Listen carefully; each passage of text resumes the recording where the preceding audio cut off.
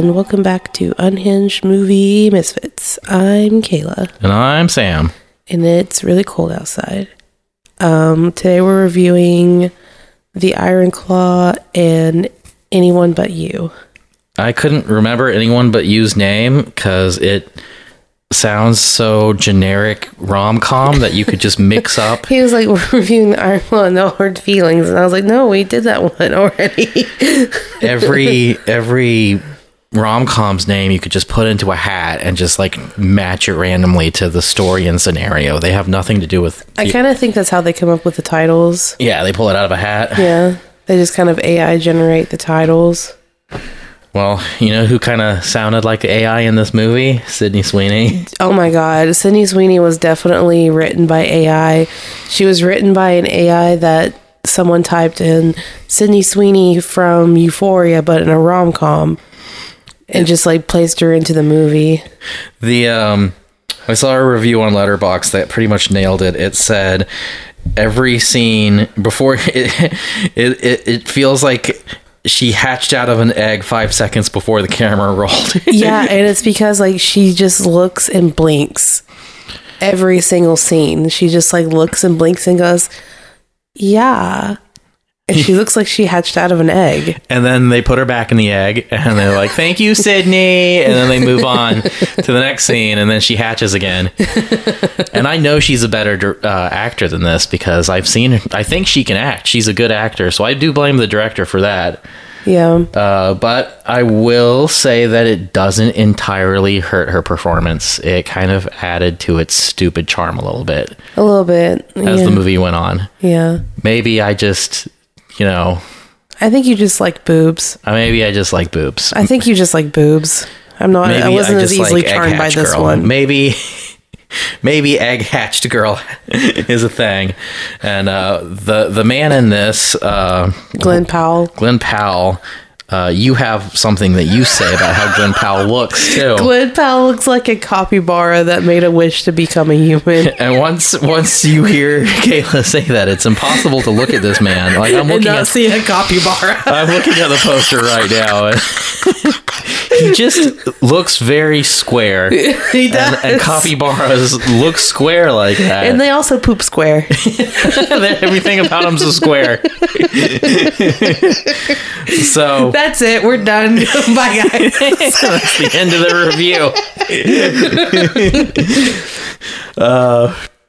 So yeah, you will not be able to watch this movie without thinking that, and thinking that Sydney Sweeney's a newborn chick. It's just a newborn chick and her capybara boyfriend. You're really selling this movie. I'm not meaning to. But honestly, it wasn't that bad. I gave it 3 stars.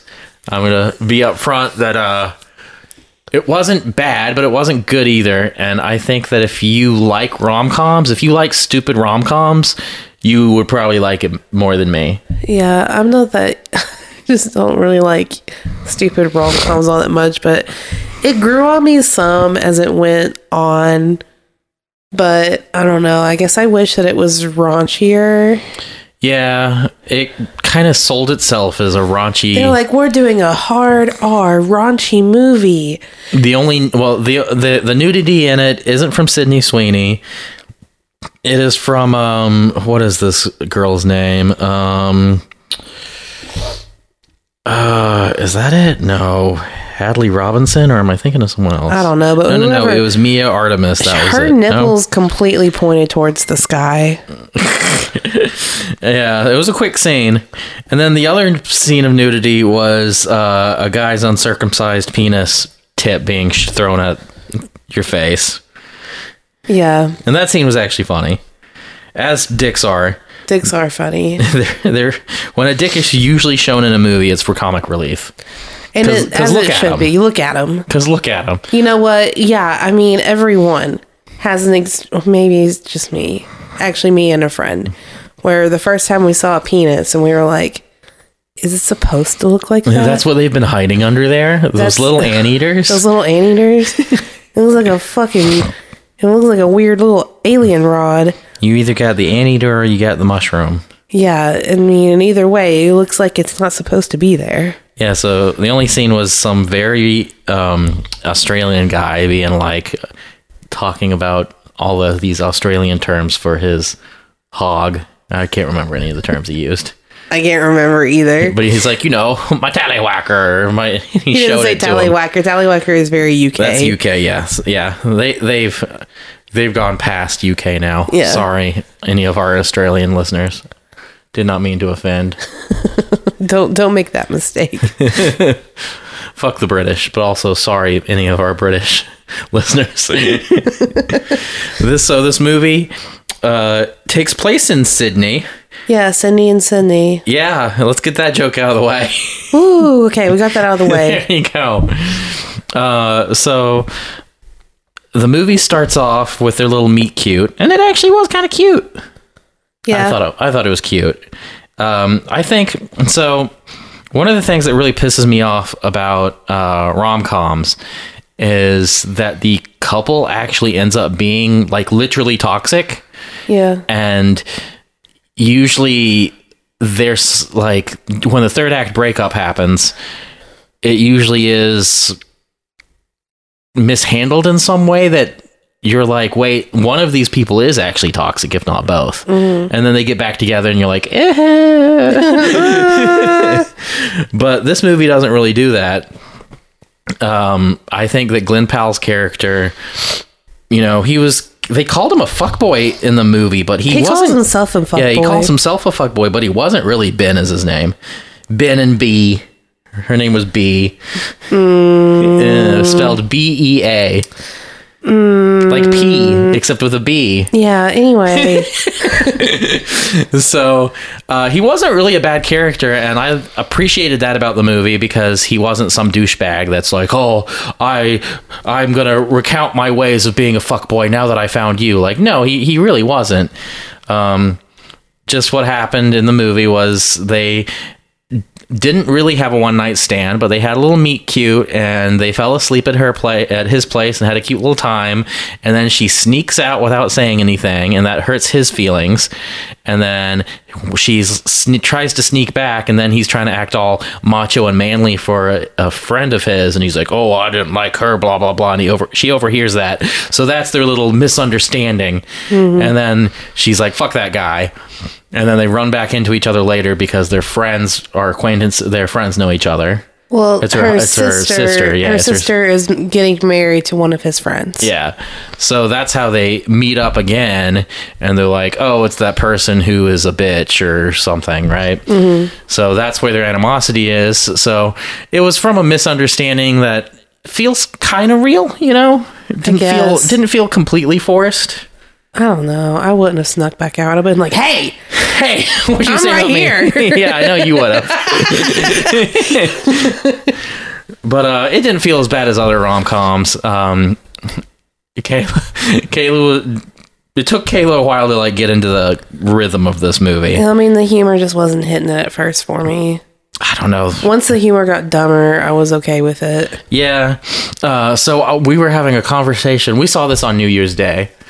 We were having a conversation that night/day about the origins of movies and film theory and film history. And I was like, what's the film history and origins of rom-coms? And we were like, it's Breakfast at Tiffany's. But I actually forgot it goes further back even before movies. And the real origin is Shakespeare. Right. And this movie makes it very clear that it is basically an adaptation of Much Ado About Nothing. Yeah. It is pretty upfront about that because it says... There's a bunch of Shakespeare references. There's a bunch of Shakespeare references. And probably my favorite parts and best parts in the movie are where... So, if you know Much Ado About Nothing or have seen the many, many, many rom-com adaptations of it, what was that one with Julia Stiles? 10 Things I Hate About You, was that one? Yeah, that one's... I actually like that movie, yeah. Okay. That's actually one of the few rom-coms I like. And there's a number that have adapted. I think this is a story that gets adapted every decade, if not 7 years. Every generation. Every generation has a version of it. So this story. I mean, it's Shakespeare. He was stealing his shit too. You think he made that shit up? No, he was also stealing that shit. Yeah. So you know it, and at least it lets you know that it knows it. Like I had to explain to somebody the other day that the Lion King is Hamlet and they had a heart attack. So like everything's based on something, you fuckers. So it's upfront about it. They make clear references, and some of the clear references that I thought were the best in the movie is much like in the story, the people around them are trying to hook them up. Mm-hmm. Like there's no spoilers in this. No spoilers. Like, hey, spoilers, they get together at the end in the rom-com movie. Spoilers. Like, yeah, it's a rom-com. You know what's going to happen. Yeah.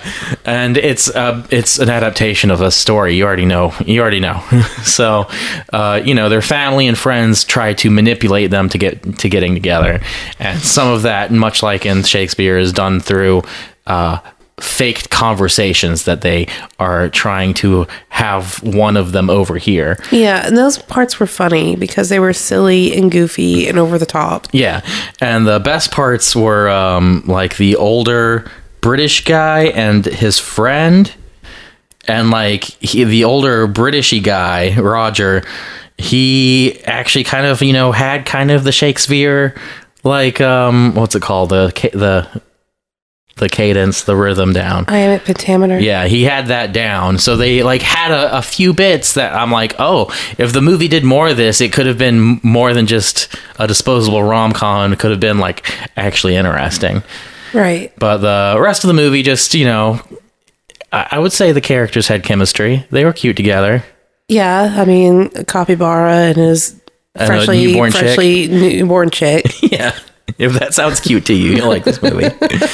I don't think there's much to go through this movie beat by beat. 3 stars. Anything else you want to say about any specific scenes? No, I mean, like, so much of it is just generic. Like, I don't know. Specific jokes, and they sing. What's the song that he has that they sing? A little musical thing. Natasha Bedingfield. It's a Natasha Bedingfield song. No One Else Can Feel the Rain For You song.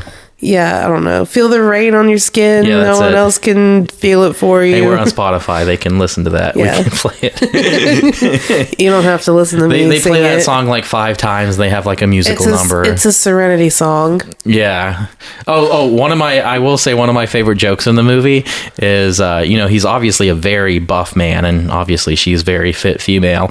And there's like a part where they have to swim to something, and he's starting to get tired, and she's like, what'd she say? You're hot girl buff. You're hot girl fit. You're hot girl fit. And they keep running with that joke multiple times throughout the movie where he gets winded because he's just like buff, but he's actually out of shape. Yeah, he can't run or do anything because he's just buff. And that was actually a really good joke. That was a good joke. That one was funny. I mean, nothing pissed me off. Like, all of the supporting characters also felt really off acting wise. Yeah. And that's why maybe the Shakespearean stuff would have helped more if they leaned more into it. These white people, well, I guess I can't call it the whole movie. It's like so his friend and like the couple that's getting married, they're at a wedding. The couple that's getting married, it's a interracial lesbian wedding. And if it wasn't for like part of the family being black, I would have just been saying white people through the whole movie because everything they do is so like rich white people shit. Yeah.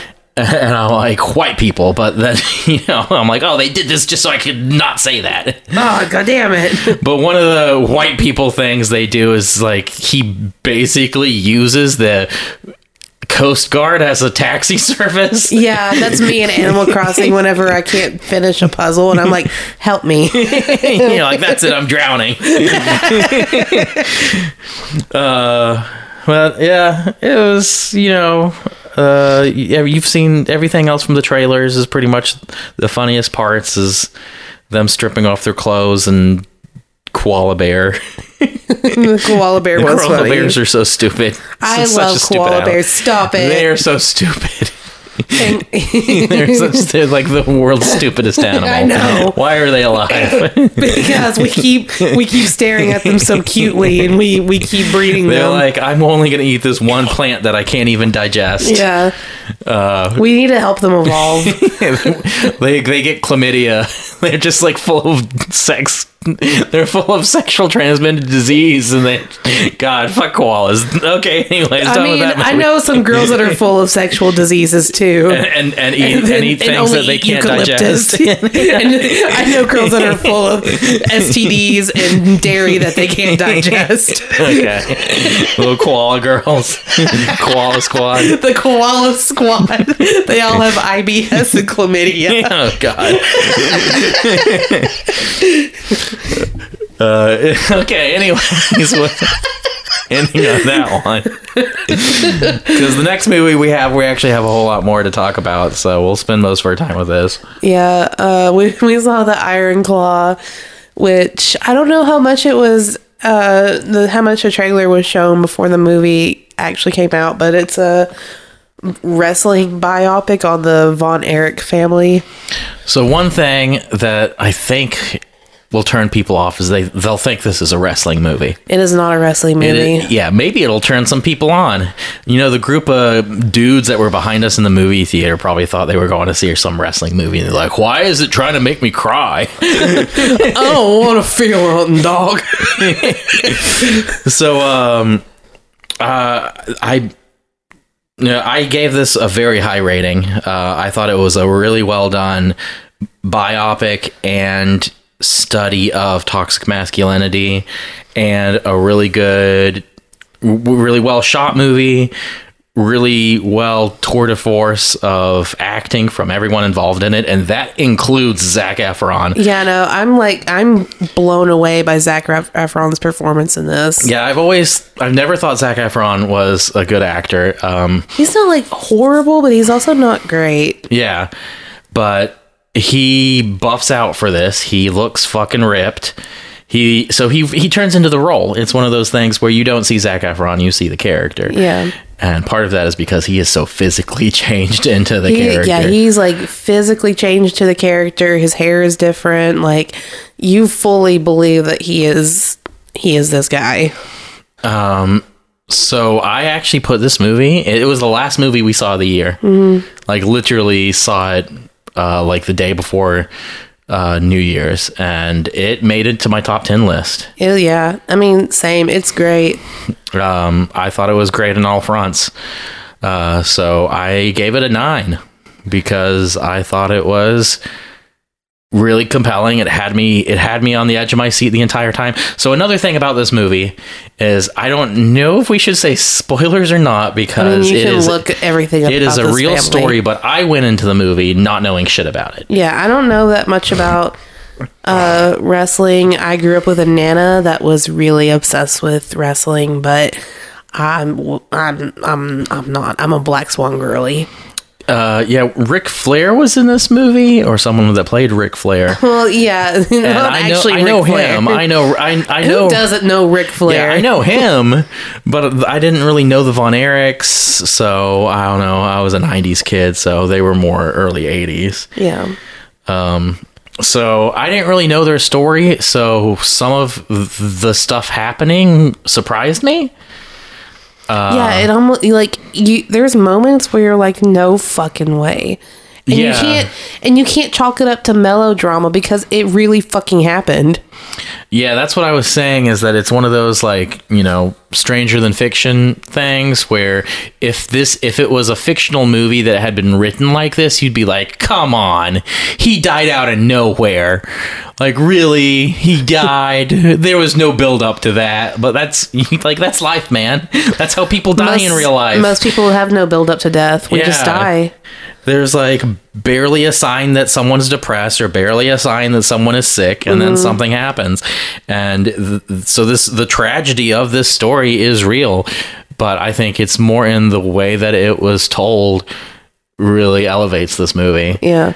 And also the talk, there's things throughout it where it's obviously touching on the effects of toxic masculinity, which by default makes this a feminist movie. Yeah. Sorry, guys. Well, as we've said, as I say, patriarchy hurts. We said this in our Barbie review. We've talked about patriarchy a lot because there's a lot of movies about patriarchy because it's the number one force in the world that causes pain. Yeah, it's just really hard to explain to certain men out there, and you know who you are, because I'm related to a few of you. Yes, a few of the ones that look like the guys in this movie. Where it's hard to explain that feminism also includes talking about toxic masculinity. And whenever I say toxic masculinity, I'm not talking about the fact that they were in shape and ripped and everything. It is everything else that's associated with keeping up with that body image. And a lot of that has to, that was a lot of the wrestling talk in the movie, was how much they had to keep up an image and keep up with this and keep up with that to even be seen in the wrestling federation. And that in itself is extremely toxic. Yeah, it talked about wrestling too, and like I said, wrestling's in the movie, but it's not about wrestling. Right. There's a few scenes of wrestling, but it's not really about that. You learn a lot about wrestling from the backstage side, yeah, not the in the ring side of stuff. Yeah, this is not a movie where it's just someone wrestling over and over again. It's not that type of movie. The movie is so. If you're not familiar with how wrestling actually works, is it real? Is it fake? The answer is yes. Both are. Yeah. I mean, it's real and it's fake. It's real in the sense that it is a major athletic event. You have to be very in shape, and you get hurt, and you do get hurt, but you don't get as hurt as they look like they're getting hurt. Right. But also the determination of who wins a match is sometimes, not all the times, predetermined. Mm-hmm. It can be predetermined when you go into a match, but it also really depends on crowd reactions too. So if you are, the heel of the bad guy, you're going to lose. Mm-hmm. But if you're the whatever wrestling organization, they kind of choose who they want to be the main character of it, and that's the person they try to get the belt. Eventually they evolved that too, to where it did become kind of like a soap opera after a while, where they would throw in a twist and do something different to keep the audience on their toes, because that in itself kept people watching. Yeah, so it was kind of like a popularity contest on top of an athletic event. I said they were influencers. Yeah. So this movie is very honest about that side of wrestling. Yeah. Like, the wrestlers involved obviously know how it works. And so they come from a wrestling legacy. Their dad was a wrestler, but he never had a shot. He never was that big. Mm-hmm. So he's trained his sons to try to take his place. He's living vicariously through his sons. And then you already see where it's probably going to go from here, because you're like, oof. Yeah. And of course, he's played by Holt McCallany, mm-hmm. who most know from Mindhunter, which hopefully is coming back. Yeah. But he's a character actor.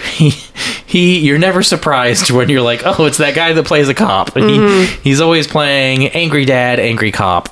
He has a buzz cut in every role he's in. Yeah, not saying he's a bad actor. He's a good actor. No, he's a good actor, but he is a character actor. He is he is typecast. He is a character actor. But the brothers in this, we have not watched The Bear. No, I need to, because I hear it's really good. Yeah, maybe we'll make our way through that, and maybe we'll talk about it at some point. But so Jeremy Allen White's in this too as one of the brothers. Yeah, and he's also in Shameless, which I have watched most of Shameless, and I really like him in Shameless. I didn't see that either, so I'm not super familiar with him. Also, every woman on the face of the planet apparently went absolutely crazy for his Calvin Klein ad that came out for this movie. Right, it was like right after the movie release. He was buff as fuck. Yeah, and he yeah. It was pretty much just him in underwear and tennis shoes on a couch. No, okay. Sam's like, whatever.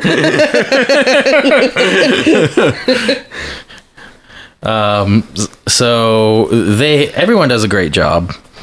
I think one of the other things that I want to mention is So a lot of the movie is about how the father pushes his sons into killing themselves in suicide, right, by making them compete against each other. He straight up says, this one's my favorite one. But he says, this one's my favorite one, but you other guys, if you work really hard, you have a chance to be my favorite one. Yeah, and then like he's the one making the decisions of who gets to go for the belt and who gets to do this. And there's other things going on, like the mother and him the mother never gets involved with anything or puts her foot down at all.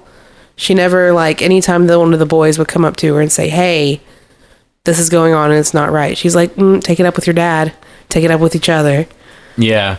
But one thing I wanted to say about that I liked about the mother and the father interaction is, like, it didn't turn into a cliche. Like, they showed that they really loved each other. Yeah. Like, the mother and the father, they showed that he wasn't a good father, but he probably was a good husband. Right.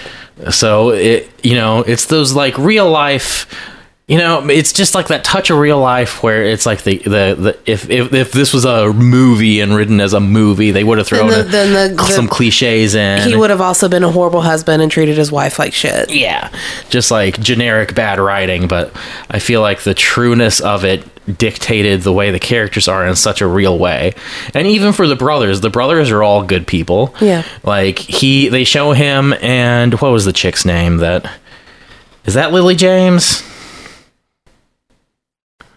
The chick that marries him? I think so. I guess. I don't know. Oh, no. Well, yeah, so Zac Efron's character, he's Kevin Von Erich. They show him getting married. He gets married pretty young. Is that her? You know me, I'm tricked by hair. Oh, hi. She's a blonde in this, obviously. It's just Texas. This is a very Texas movie. Yeah, he is very mystified by hair. I'm sorry. I'm mystified by hair. If you just like, they made him play peekaboo, and you're like, cover your eyes, and you undo his hands, and you have a different color hair, you'd be like, who are you? A wig object permanence. Every time I post a photo of myself with a wig, are you like, who is that girl? What are you doing on Kayla's page? So yeah, they go into his romance with her a little bit, and it's very sweet, and he's like a virgin, and they like fuck in his truck. Yeah. It was sweet. I don't think I've seen any other things by this director too. Sean Durkin. He does an episode of The Dead Ringers, which we have not gone around to saying, but yeah, Mr. Durkin over here. And maybe I should watch his other movies because I loved this movie. Yeah. We are a Black Swan girlfriend and the wrestler Aronofsky boyfriend. So I am partial to telling these tales of what did you call it? Boy virgin suicides? It is boy virgin suicides. This is virgin suicides for boys. It pretty much is, because a lot of the scenes are them like hanging out in the summer and like going to the water hole and yeah, and they're all barefoot and having fun, and then suddenly you're like, they're so mysterious. Why do they keep killing themselves? It's boy suicides. So yeah, I gave it a 9. I don't know what Kayla gave it. Before we get into some of the spoilers, I think that Zac Efron, I wouldn't be mad if he won a fucking Oscar for this. No, I wouldn't be mad either. I'm gonna say that this is my emotional movie of the year. I think it actually got a tear out of me and Kayla towards the end of the movie. It was pretty much the final scene of the movie. But it's because it's real. Like, all the shit happens, you're like, oh fuck, someone actually went through all this. It's not just fucking movie melodrama. This is someone's real life. Yeah, and then you're just kind of watching him just like come undone at the end of the movie, and you're like, oh my god, what? This happened. So, like I said, spoilers, but also real life shit that happened that is known. Like, before we saw the movie, like, a friend of ours was like, oh, we're gonna go see that movie. They're like, oh yeah, that story's really fucked. And I'm like, I don't know anything about it. It could be fucked in I don't know what way this movie's fucked. It could be anything. It could be someone getting fucked. I don't know what happened. I don't know what happens. It could be fucked. But it's fucked because, so the thing in the movie is they say there's the Von Erich curse, that the father changed their names to Von Erich, and that their eldest son died really young. Yeah, right? He died whenever he was like 5 years old. Yeah, so their eldest son died really young, and they said that they were cursed. And then it turns out the real curse was patriarchy all along. The real curse was the father. Yeah, the father was the curse. And so in that sense, it was the last name. There's a scene later in the movie where Zac Efron is, I'm jumping around some, where Zac Efron's character, or Kevin, is having a kid, and he's like, no, I don't want my kid to have my last name. So he gives him his maiden name. Yeah. And he thinks that's what's breaking the curse, because he's still superstitious about it. But right.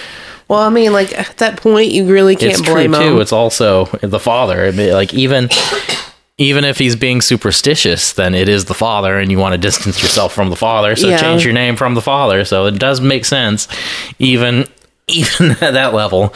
So, spoilers, the first major thing that happens is Zac Efron's character gets looked over, and it's another one of his brothers is picked. By the way, the people behind us were fucking stupid making noise in the movie, and I kept Kayla didn't hear what they were saying to each other, but they couldn't tell the brothers apart. They were so fucking stupid. Yeah. They were like, which one's that one? Well, I don't know. Which one's that one? Wait, is this one that one? That's they were saying that through the whole movie, and I'm like, oh my god, you bunch of fucking morons. I blocked them out. I just like heard them. I'm like, these people are like literally morons. Anyway, so one of the brothers is chosen to, get a title shot. And then he's at the wedding before, and he's vomiting blood up in the toilet. And, Zac Efron, Kevin, goes in there and he's like, I think you should go to the doctor. Yeah, and he's like, no, it's fine. I've got to go to Japan tomorrow for the big fight. Right. So he's got to push through it because, of course, this is what his dad wants. His dad has always talked about is how much he wants a world title belt in his house. Yeah. So he goes to Japan. They don't show any of that. They just show the most of the movie is from the perspective of Zac Efron's character, Kevin. It does show scenes from other characters' perspectives. It's not like locked in on him. But so then you just like hear out of nowhere. It's just like I said, just like real life. There's no build up. There's no something like it's just days going by and oh hey, your brother died. Like just hear it out of nowhere. Just kind of like real life. You just hear about bad news no matter where you are. You just hear it. Yeah, it turns out he had a rip in his intestines or something. Yeah, and he died even before the fight, right? Yeah. Yeah. So, like, that felt, like, sudden as fuck. And, like, even in the movie, you're like, whoa, what the fuck? Well, I mean, like, yeah, him vomiting blood should have, like, been your first sign. Yeah, that's not normal. Well, it's not like in movies where, like, a character starts coughing. Anytime a character coughs on screen, you're like, that guy's dead. That guy's gonna die. Anytime someone goes, they're like, oh, he's dead. Wasn't that cliche. So, yeah, he died really quickly. And then the title gets moved over to... that was the Jeremy Allen White character that the title got moved to. Yeah. So so Zac Efron gets looked over again, and then another brother gets the title shot, and then he actually gets the title. He gets it, and so they finally have the world title belt in the house. And then he's like drinking, and he's like, well, to celebrate, I'm going to drink and then drive my motorcycle. And because even though he won the title belt, he's still pretty depressed over his brother dying. Right. So he drives his motorcycle and gets into a horrible motorcycle wreck. And he has to have part of his leg amputated. And he loses part from his like shin down of one of his legs. So he doesn't die right off. Like one of the other brothers wasn't even into wrestling and he wanted to get into music, and they kind of forced him and pressured him into it. Yeah. And it's like around this part of the movie where they're like, well, your brothers are gone. Your whatever life path that you were trying to do instead.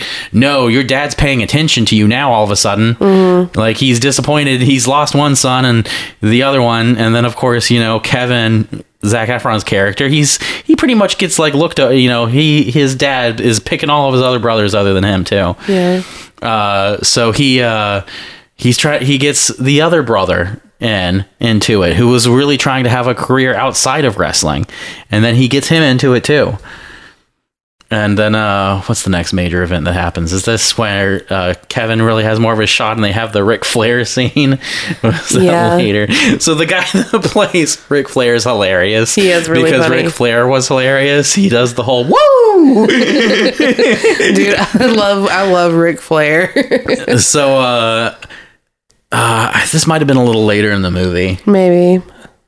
After the first suicide, maybe. Was it? Spoilers, there's a suicide. There's two suicides. There's two Kermiting of sewer slides in this for you weaker at heart people. Trigger warnings, Kermiting sewer slides. Well, I'm so sorry, everyone, but this is shit that happens to people. Go see a therapist. Most of us have had to have friends and stuff that have committed suicide, and I just don't. Permitted?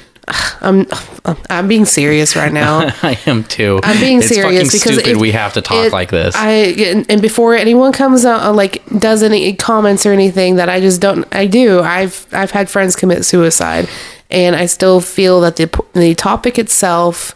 I mean, I've been down the rabbit hole where I've felt bad enough that I did not want to be here anymore. You wanted to unaliven to yourself? I wanted to unaliven to myself very badly. I've been that low in my life. You wanted to Kermit unaliven? See, that's my point. Fuck you if you use this language in any way. All you do is kind of make it a comedy joke at that point. It is a joke. Yeah. It's not. It's a serious fucking topic and skirting around the issue because you don't want to talk about it. Yeah, and if you don't want to talk about it, it doesn't matter because that thing still exists and it's a real problem. And now we can't talk about it. Now because of you assholes, we can't say the word suicide on a fucking podcast because then it gets downvoted in the algorithm. You can't say this shit on TikTok. You can't say it on YouTube. Look what you did. Now we can't talk about this serious thing in a serious way. And now you have people on TikTok that are trying to have serious conversations about suicide, and they're having to say, hey, if you feel really sad, don't Kermit unalive yourself. You've made it a joke. Go fuck yourself if you use this language. Yeah, you've made it a joke at this point, and you've made it to where people that probably, because online culture and stuff is a huge thing now, and people that do probably need help at some point, and maybe they just have a moment where they post online, it comes off as a fucking joke. So yeah, the fuck you PC culture, you've actually made things worse. Yeah, no, I agree. That's my rant for the day. I was actually trying to be serious because I do feel very strongly about the subject. I had a friend that killed himself whenever we were in high school, and it's really hard, and no one should go through that. No one should feel that way. But at the same time, it's reality. It happens. If you can't watch a TV show or listen to someone say the word suicide without it being a trigger for you, go seek help right now. Changing the word to something else. I am not personally responsible for your reactions to words. And stop trying to hold everyone responsible for it. If you are that sensitive to it, log the fuck out. I don't care, but I am not responsible for it. So anyways, back to the review of the movie. After that tangent of why we hate people. I mean, I just don't agree with toning yourself down in a serious subject. It's a serious subject. And whenever you try to make me say Kermit sewer slide or I don't want to be alivened anymore, it just sounds like I'm making a fucking stand-up joke. I mean, it's the same thing we've talked about rape, of how now we can't talk about that too. These topics that need to be normalized and talked about, they've now become even more censored than they ever have been before. Right. So in an attempt to try to help people, quote, quote, they've made it even harder to talk about these subjects, and you have actually hurt people. So if you are one of those people, go Kermit something to yourself. I was going to say, instead of holding everyone else accountable for your sensitivities, maybe go outside and start rallying for better healthcare access, for mental health accessibility. because that's clearly what everyone needs at that point. Start killing insurance executives. Yeah. Stop holding it against everyone else and actually go to the root cause of it, which is lack of mental health access. Anyway. Vote for better politicians. Push your grandma down the stairs. Wrong podcast. This whole tangent. Anyways, so the first that happens later. No. Yeah. He can't the first one loses his leg, and then the brother steps up and he ends up getting. So no, this is the fucking craziest thing, because the brother that was really into music, the one that was the soft and sensitive one who tried to step up, he gets his shoulder, like, I guess probably his rotator cuff or something, knocked out of place in a match, and he goes into surgery for a routine shoulder surgery, and the surgeon comes back and says that he went into toxic shock syndrome during, toxic shock syndrome. All my girlies know what this is because we all read a tampon box. And if you left a tampon in you for more than 8 hours, you were like, oh my fucking God, I'm gonna die. I've been around women that have been like that. I've done that a few times. I need it out now. I'm gonna die. And after seeing this movie, you'd be like, that's toxic shock. Get away from me. So he went in the routine shoulder surgery that was supposed to be quick and easy, and he gets toxic shock syndrome during the surgery, spikes a fever of 107 for 2 hours straight during the surgery, and comes out completely brain damaged. Yeah. And like I said, this is one of those things, like, you can't write this shit. Like, imagine writing this shit into a movie. That's fucking insane. Yeah. And I'm like, you know what? All those times I accidentally left my tampon in for 10 hours, I feel so lucky now. Like I said, you can't write this type of shit. Like, it's just like trauma porn, but it really happened. like if you wrote a story about, like, brothers that died and this is the way that it happened, it's absurd. Like that series of events that he got brain damage is, like, that's crazy. Like, no wonder they felt like they were cursed. But the curse really was they were pushing themselves too hard because of their dad. And that's why they all got hurt in some way or the other, because they were pushing themselves too hard. They were pushing themselves too hard to be masculine and strong, and obviously whenever you're trying to be that masculine and strong, they were not fully talking about their feelings. So yeah, this is where that brother takes sleeping pills and wanders off into a field. So this entire sequence broke my heart, because he is obviously very, very brain damaged at this point, and he's, like we said, he's the brother that's in the music, and he's trying to play his guitar, and he can't play his guitar anymore. That fucking broke my heart. And then, he takes a bunch of pills and then walks off into the woods by himself. Yeah. So, like, his brothers find him in the woods and try to go looking for him. He leaves, like, a little note that's, like, basically saying, I can't do this anymore. Yeah. And so that's brother number 2, 3, if you count the one that was 5. We never met that brother. You meet him towards the end of the movie. Yeah.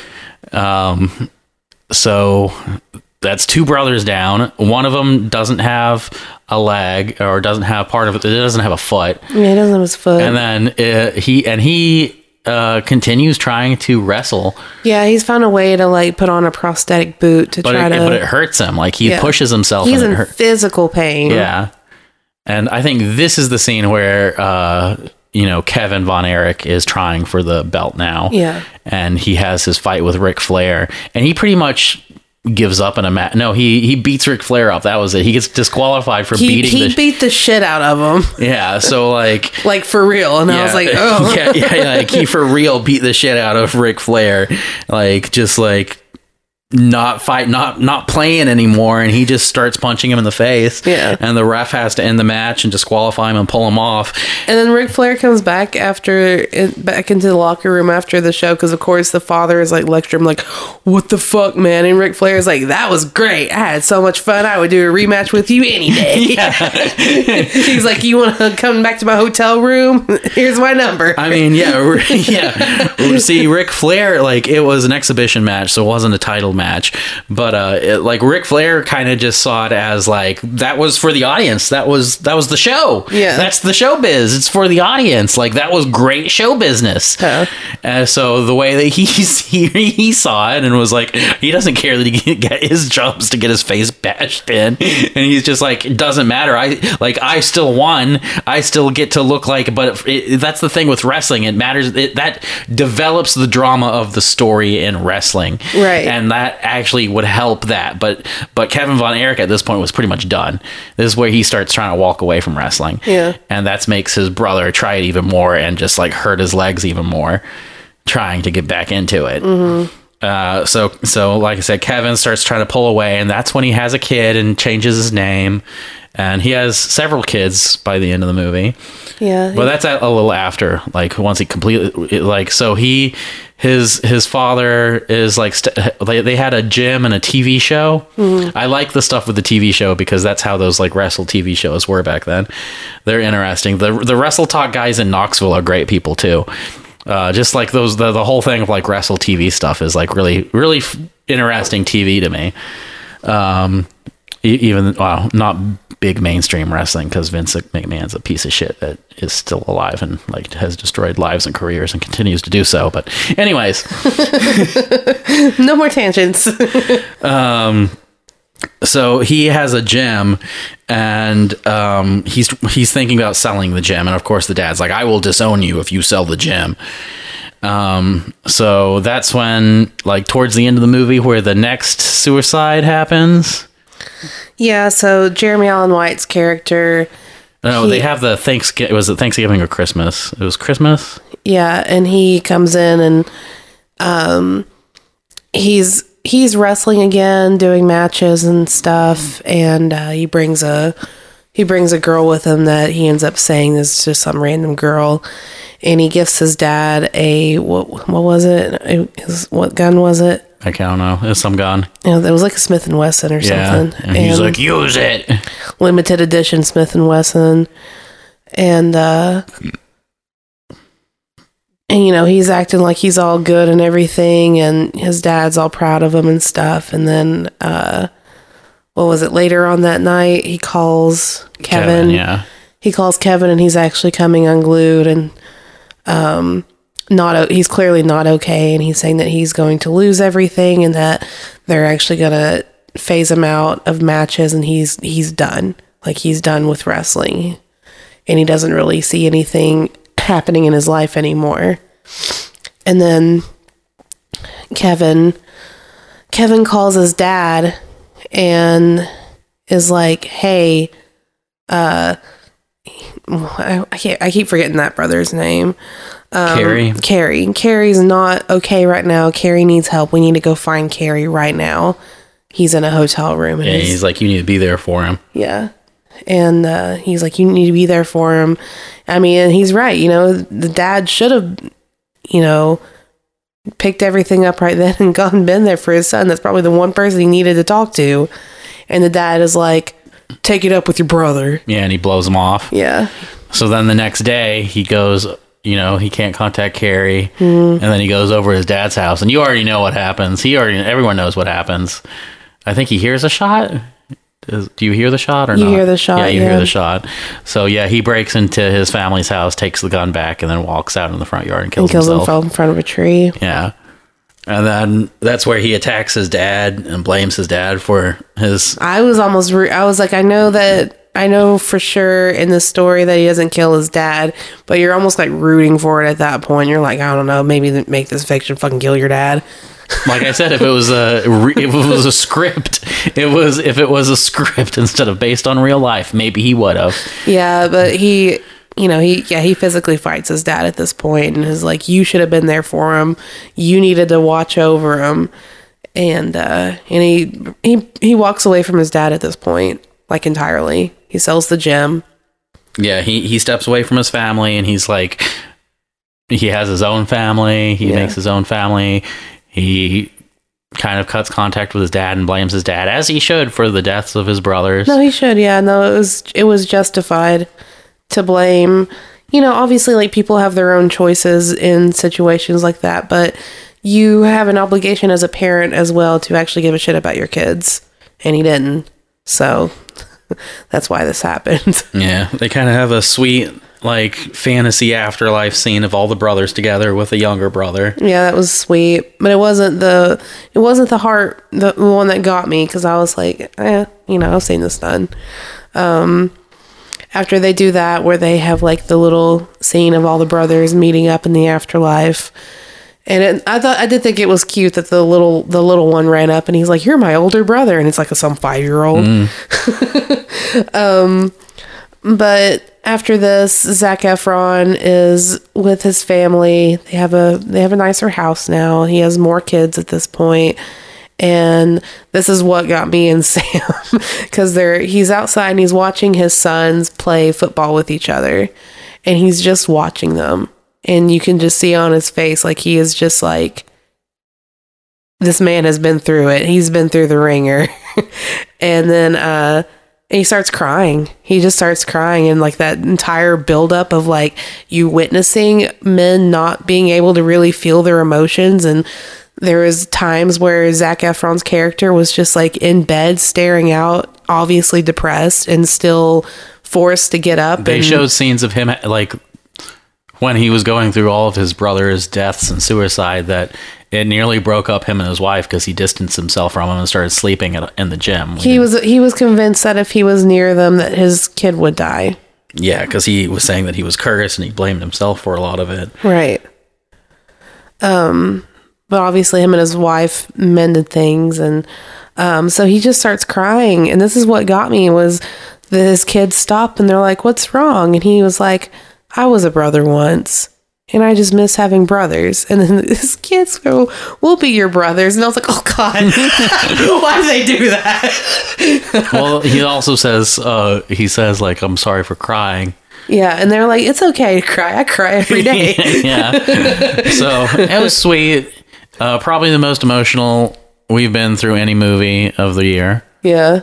Yeah, it's hard to get an emotion like me to actually cry in a movie, and it's not because I don't feel emotion. It's just because I've seen so many movies that I know when they're trying to make me cry. Yeah, we're not easily manipulated, and like a lot of movies try to use manipulative music cues.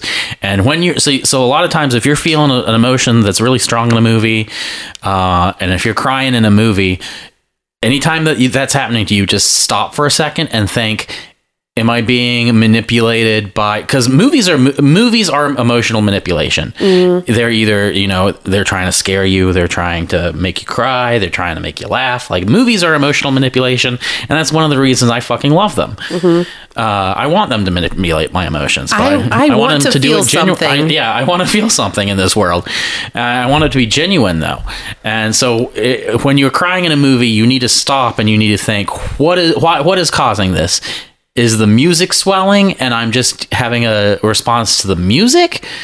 Or am I having a response to the actions that have happened that have led up to this? Right. And in this movie, it was an accumulation of everything that's happened to this real life person. Yeah, and he's just like, I used to be a brother, and I miss being a brother. And I started feeling it. I started feeling it in my chest. I have 3 brothers. And I was like, I'm not a brother, obviously, I'm their sister, but I was still like, oh. And then whenever they were like, it's okay to cry, I cry every day. And I was like, oh. And he's like, we'll be your brothers. I was like, oh. Yeah, they show the real life picture. They're like, he builds his own family. He steps away from wrestling. Yeah. So... really great movie, one of the best of the year. I would be happy to see Zac Efron get an Academy Award for this. He was fantastic in it. Yeah, I hope to see Jeremy Allen White in more movies. He's done mostly shows at this point. Yeah, well, I think he got an Emmy for The Bear. Yeah,